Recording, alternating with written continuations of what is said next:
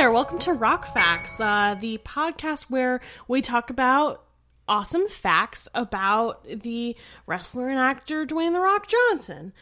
Today's episode will be about the fact that Dwayne Johnson, at The Rock, is the 9th most followed user on Instagram by number of followers, 94.2 million. Don't you have anyone to introduce? No. I'm joined by Brian Hamilton. What do you think about that, Brian? Instagram is where I post my pictures of us watching Over the Garden Wall, which we're doing for this podcast, and we today watched episode 7, The Ringing of the Bell. We're talking about the emotional crux of the show, I believe, where things go from relatively lighthearted but also dark to like the darkest thing that it can possibly be. All of a sudden, the show gets a much different tone because one of the main characters has betrayed us. And their loss, Beatrice's loss, is so profoundly felt through this episode, and it's sad. It's truly sad, but it works because everything is bleak at this point. Not only did they lose a friend, but they don't have a way home anymore. Exactly. It's the first peek into hopelessness. The episode starts off with this beautiful tinkling piano as the rain is falling. The rain is falling in the same way that the tone is falling during these piano notes, and I think it works really well. That's a pretty common musical element to have, like, piano be rain. Mm-hmm. They're walking through the rain. They're looking for a place to wait out the rain. And the difference between Wirt and Greg is really starting to show through, where Wirt is becoming extremely bleak about all of this, and Greg is still ever the optimist. It's very, very sweet, but the difference between them is starting to become a little bit too emotionally heavy. Yeah, absolutely. There's a really sad moment where Wirt says, "I don't care, do what you want," or "you can do whatever you want." And Greg takes that as, "Whoa, I can do whatever I want? That's a lot of power." And then a tree falls. "Whoa, did I chop down that tree with my power?" Which, like, please, I hope so. Because that would be the most sweet power you could have. The Woodsman shows up, and this is the first time we've seen the Woodsman since episode 4, where they think that the Woodsman is the Beast, but it is also revealed to us, the audience, that he is not. And he's genuinely trying to help these people in a very intense way just by yelling at them about the Beast. Yeah, absolutely. He's trying to get through to them, and they're like, "No, you're the Beast." They do another, give him the old kickaroo, where Wirt kicks the lantern down and he picks it up. And it's an effective way to kind of go for the jugular for the Woodsman. But it's kind of silly in that he just kind of kicks it, then runs away, and then the scene ends. Which is something that I've always felt like, okay, that's fine. They kind of need to move things along. But character-wise, it feels like there's still something heavy to be had. I always forget about this plot point. I always forget that the Woodsman sees them again before they meet Lorna. And I think it's because a lot of it is a little bit throwaway. There's not a whole bunch that is added by this interaction, except that you see the Beast again. Exactly. And I feel like the reason that we kind of forget this interaction is because the Beast is there. Yeah, absolutely. And that's what sticks in our memories about this. Because we see more... Every other time we've seen the Beast, it's been at night, and it's been very creepy, and the silhouette of the Beast has been terrifying. But now it's only kind of overcast. It's pouring rain, but it's still kind of overcast. And you get... I'm going to wax poetic for a second. The moment where it's overcast, but there's still lots of light somehow coming through the clouds, where you can't see the sun at all, but the surface of the world is still very bright. That's where they are now. But the Beast is still a dark silhouette, and it's creepy. Right. They need to look for a place to wait out the storm, and one of my favorite little comedic moments in the series is, "Oh, cool, as long as it's not that old broken down... Oh, wait, look! It's perfect!" And it's so silly because people actually live there, but it does look weird and like old and broken down. Yeah, they don't realize that people live there, which is, again, suspending my disbelief, but as two kids from the 90s...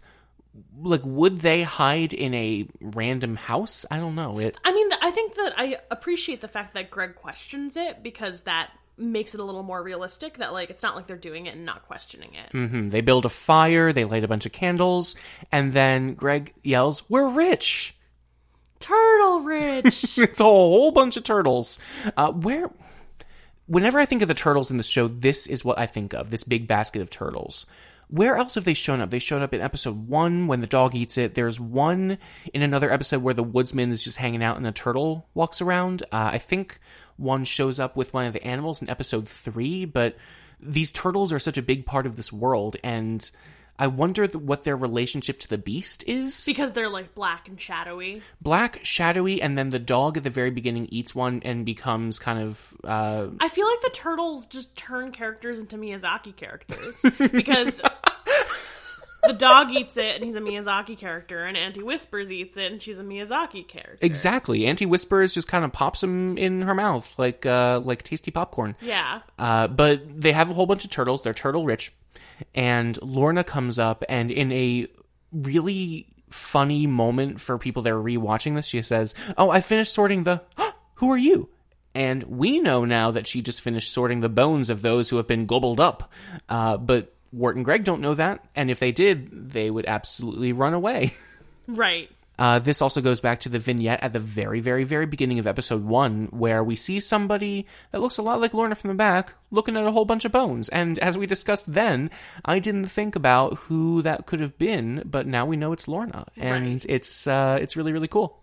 So Wirt and Lorna meet. What do you think of their first meeting? Because it's such a weird situation, but they still kind of hit it off. They're, like, so awkward, and they just blush, and they're like, like, awkward preteens. And, like, same. That's how I've loved my whole life. It's so, so sweet. There's Greg, of course, being Greg and kind of throwing a monkey wrench into things. "We are robbers. We've come to burgle your turts," which is... My favorite thing is when they start flirting and Wirt suggests that they can break her out. The other thing we haven't mentioned is that, like, all of a sudden Lorna's talking about Auntie Whispers and how she's not a real aunt and she's not allowed to, like, see doctors and all that kind of stuff. And so Wirt, understandably, is like, "This is horrible. This is a really bad situation. How about we break you out?" And so when they're getting started to clean, the point I was going to make originally is that, like, they get started cleaning, and as Lorna hands Wirt, like, a towel, and as their hands touch, they both, like, blush. Oh. And Greg goes, like, "Something's going on here."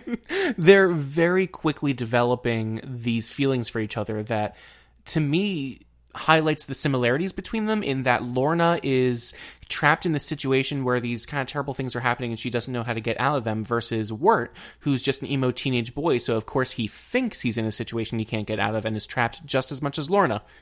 Well, and also, like, they're preteens and they're attracted to each other, and that's just, like, the way that it works. Lorna says, "Okay, yeah, sure, fine, whatever, hush, hush, Auntie Whispers is coming." "Oh, who?" No, Auntie Whispers, seriously. And as soon as she mentions Auntie Whispers coming home, we get more of that, like, piano tinkly music, which is so evocative of, like, a creepy, ghouly, ghosty, haunted house that... Okay, I don't know if I've ever talked about this on a podcast before, but this is something I think about a lot. I'm sure I have at some point.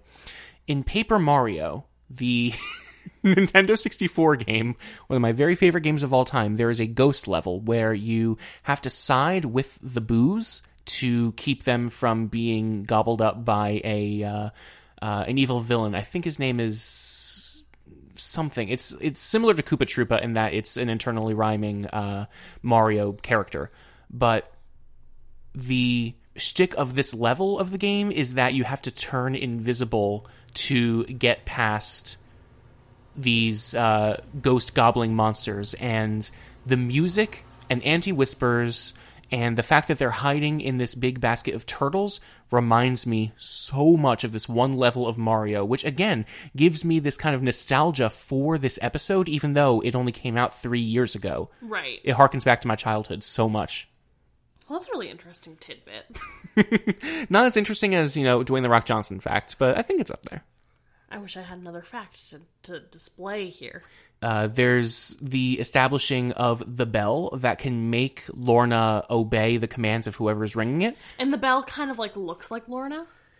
It does, and you don't really piece that together until you see the demon form, but that creepy bell is Lorna in her demon form. She winds up being compelled to tell Auntie Whispers who suspects that there's someone in the house.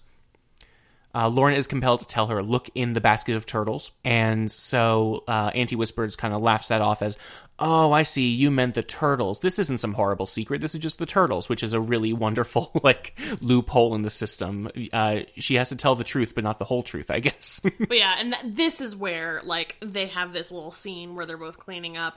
And then I think one of the nicest songs of the whole show, which is 20 seconds long, they go here we are, the two of us. Whenever we watch this episode together, we sing this song to each other because we're disgusting. Yeah, it's super gross. Don't ever go out to eat with us. But it's really sweet because meanwhile all this is happening, Greg is playing with Dr. Cucumber. And I love that both of these things can exist simultaneously because according to Wirt, they can't. Because Greg is always ruining whatever romantic things he has planned because he's so silly. But still works out, kind of. Yeah, for sure. And it's like a passing attraction that you have when you're young. I wouldn't know, I'm old. Another little element of that is, well, perhaps we can break you out. And part of the sweet moment that Wirt and Lorna have together is, oh, let's break you out. Oh, are you sure? Yeah, let's do it. Greg chimes in, can we come too? Rawr. And Well, I think one of the really sweet parts of this episode is Lorna goes, well, yeah, I guess maybe this time it could be different. And because she thinks to herself, maybe I won't turn into my demon form. Yeah, she wants to believe that there's something about Wirt that could make it different, as opposed to, the night air is still the night air. That's still going to transform her into whatever she is. And, believing that a partner can, make your demons less pronounced? Yep, never fallen into that trap before. Nope. Hey! You're joking about me now, aren't you? No, I think that's a pretty classic thing to do, actually. A pretty classic relationship mistake is to be oh, I have, these certain flaws or, these certain things that I've never worked through before. But, being with a new person will make me suddenly not have these, abilities or, attributes. Exactly. Which works well in this episode because she is a literal demon and not a figurative demon. Right. Greg runs upstairs to find Dr. Cucumber. You can run and you can hide. There's no but in there, and I think it's really cute. Dr. Cucumber, you're needed in the operating room, and it cuts away very similarly to the dog in the first episode. Right. You have beautiful eyes, and just cuts away to Wirt not dealing with that. I also love the very, very, very subtle sound effects of the frog going roar and then the bell ringing at the very, very, very end of that cut. That makes it that makes it sound like he ate the bell. Right. And it but foreshadows you wouldn't catch that unless you knew it. Exactly. They're just kind of passing sound effects if you don't know that, but looking back, you're like, oh, that's when he eats the thing. It's like last episode, something I wanted to bring up. When you know that Wirt stole the scissors to make Beatrice human again, the escape from Adelaide, you're looking for that moment when Wirt is able to take the scissors as he's escaping. Right. In the same way. So then comes the reveal that, Auntie Whispers thinks that the children will be gobbled up. Well, they go into the closet. They go and hide in the closet, and she's like, no! And she's like, you will be gobbled up, you will be eaten. And they're like, by you, no. But then transforming behind them. There's the reveal that they think Auntie Whispers is the one that's gobbling them up because she's the weird, creepy one, but turns out it's Lorna. And Greg explains as much. Yeah, it's literally meta way that Greg is just makes you think about stuff. Just makes you think about stuff and not the fact that you're about to die. And then they break out through a window. Well, that's always confused me. Was this just another room or a closet? Or... Yeah, some sort of closet with a window. Because I thought... Don't question it. I thought that they had run outside at that point. Every time I watch this, I think that they're outside. They go through a window. No, so they go through a door, they prop the door shut to get away from Auntie Whispers, and then Lorna transforms. Yes. Every time that happens, I think they're outside, and then they jump through another window, and I think, wait, where was that? It's like a little room they're in. Don't question it. Okay, so, because my theory was that, like Adelaide, it's the night air that is making Lorna turn into a demon.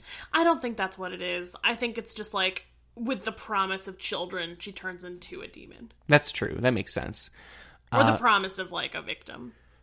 Something I did not catch until this watching.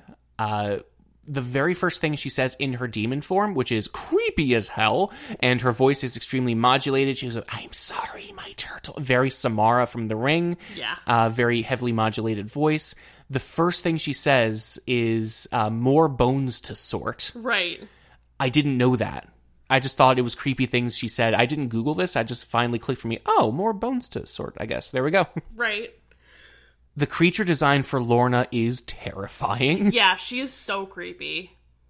The way that she moves reminds me a lot of The Babadook, which is one of our favorite movies that we've watched many times together. And the way that she moves in a very stuttery, almost stop-motion-y sense, very jittery, very slow, and then very fast, and then very slow and very fast again. It's very disorienting. Extremely. They're running through the forest. It's terrifying because Lorna's really scary. And they jump into a lake. Greg goes, "Let's try my plan now." Yeah, because they're just running away because part of the series is Greg trusting Wirt to have a plan. And so Greg goes, "Let's try my plan now." And then he has the frog, and he shakes the frog and goes, "The ring of the bell commands you." And then all of a sudden they've got Lorna, and she goes, and Greg goes, "Turn into a magical tiger." Which is a fun little callback to his first wish for Beatrice in episode 2.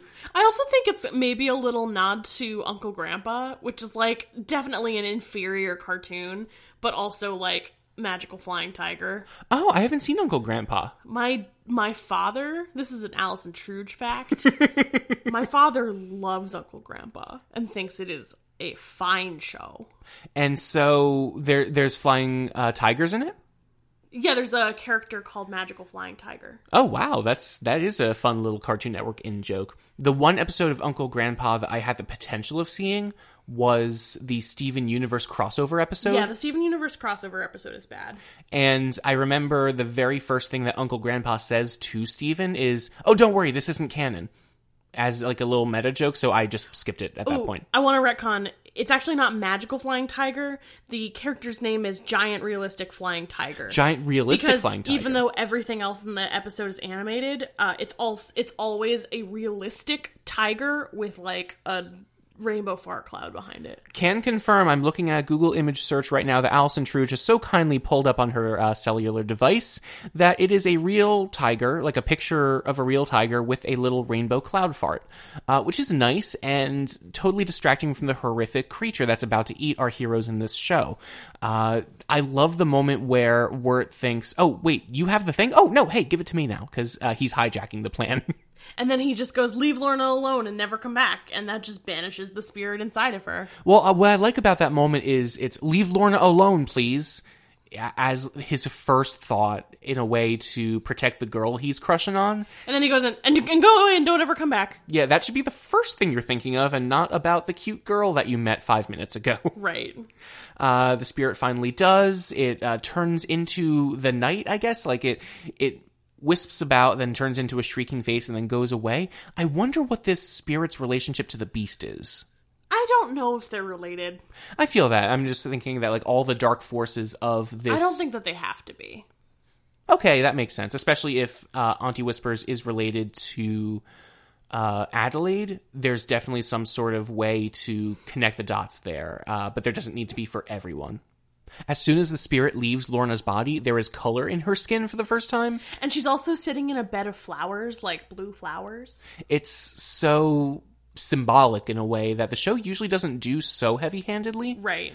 But it's still a sweet little moment because, again, it's the end of the episode. They need to wrap things up. She goes, "Wirt, you saved me," in a really sweet way. It's so cute, but she's like a real human now. Auntie Whispers comes out, and I love the shift in dynamic from, we're being scared of Auntie Whispers to, oh, Auntie Whispers was trying to protect her from herself. And then she starts crying, and she goes, "You'll have no need for Auntie Whispers anymore," which is exactly what I say to all of my little slam babies, who I am slam coach of at the end of every season. And they go, "Truge, stop. You're making a fool of yourself." We've all seen Over the Garden Wall because of you. Please stop making jokes about it. And then going back on something she said earlier, "Oh, she's not my real aunt." She says, No, Auntie Whispers, you're family. And well, I think this is a really interesting moment because it makes me really think about like, the difference between Auntie Whispers and Adelaide, because you know what happened is she somehow came across Lorna and just decided to help her, which is, like, so different from Adelaide. Literally, like, just philosophically different. And I feel like it makes me think about, like, the humanity of that character versus the inhumanity of the other. They're perfect foils. They're perfect foils, but in the sense of the show and how each episode sets them up individually, I love that they both make little children do things for them. Like, in the same way that Auntie Whispers is making Lorna do chores, is kind of what Adelaide wanted, but in a way that's a lot more... She even says, I'm doing this for your own good, which we don't believe initially, but turns out it's true. Exactly. What do you think of the fact that this episode is so freaking terrifying, and it's a children's show? Well, I think... So, knowing that this is one of Patrick McHale's favorite episodes, it really makes sense to me. It's a really self-contained episode that tells a very different kind of story. It reminds me more of the comic in that this is like a little side quest kind of thing. I agree. It really doesn't impact the rest of the show, except that, you know, they helped people, and they even mentioned at the end of the episode, you saved the day twice today. So they kind of remark on that in that it's a fun little adventure for them to go on, but it's also so bleak and scary. Like, it's shockingly scary. I get nervous watching it, and I can't imagine what other people must think. I also feel like it's a really good flip on, like, an old-fashioned fairy tale, because we're taught to be afraid of the Auntie Whispers character, but what we should have been afraid of the whole time is Lorna. Exactly. And then the end of the episode is even more bleak, because Wirt is, even though he saved the day twice today, they still aren't any closer to home. They don't have a plan. Greg says, oh, you have a plan. No, I lied. Oh, okay.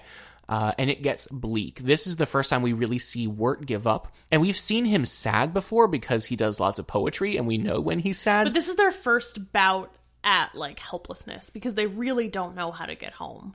Wirt doesn't even do poetry. He's so sad. Right. And I think one of the darkest moments of the entire series is in the end when the Beast is watching them. And there's another little bit of flavor between him and the woodsman where he says, don't you care about the lantern? Don't you care about your daughter's soul? Etc., etc.